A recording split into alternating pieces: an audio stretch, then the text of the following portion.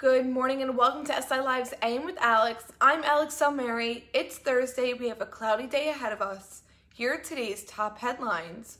From a former Golden Gloves boxer to a father of five to a Stapleton woman, the borough has witnessed an uptick in murders in the past few months. Through the first 2 weeks of August, 7 homicides remain unsolved, which means 7 killers are walking the streets of Staten Island.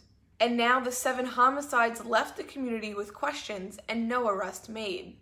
Anyone with information in regard to these homicides can call the NYPD's Crime Stopper hotline or visit their website to submit tips.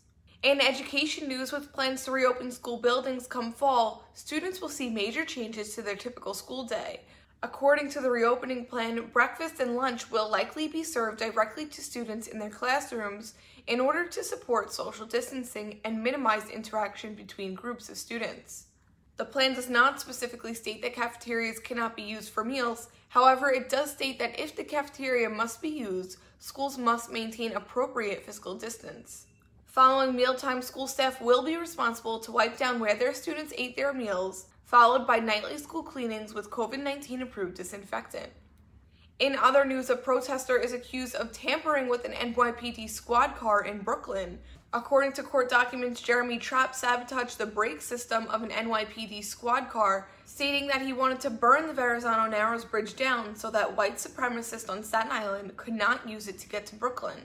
During the conversation with the confidential source, referred in the court documents as CS, Trapp also allegedly said he wanted to cut the brakes of police cars and burn NYPD precinct station houses. The 24-year-old man remains in custody of the FBI and is being held without bail on federal charges of intentionally tampering with an NYPD vehicle with reckless disregard for the safety of any person on board. To get more information about all of these stories, visit SILive.com. Thank you so much for tuning in, and remember, if you're going out, social distance, wear your mask, stay safe, and stay tuned for more updates. To support credible local journalism during this important time, subscribe to SILive.com. Visit SILive.com/digital subscription to sign up today for just $10 a month. That's SILive.com/digital subscription. Thank you.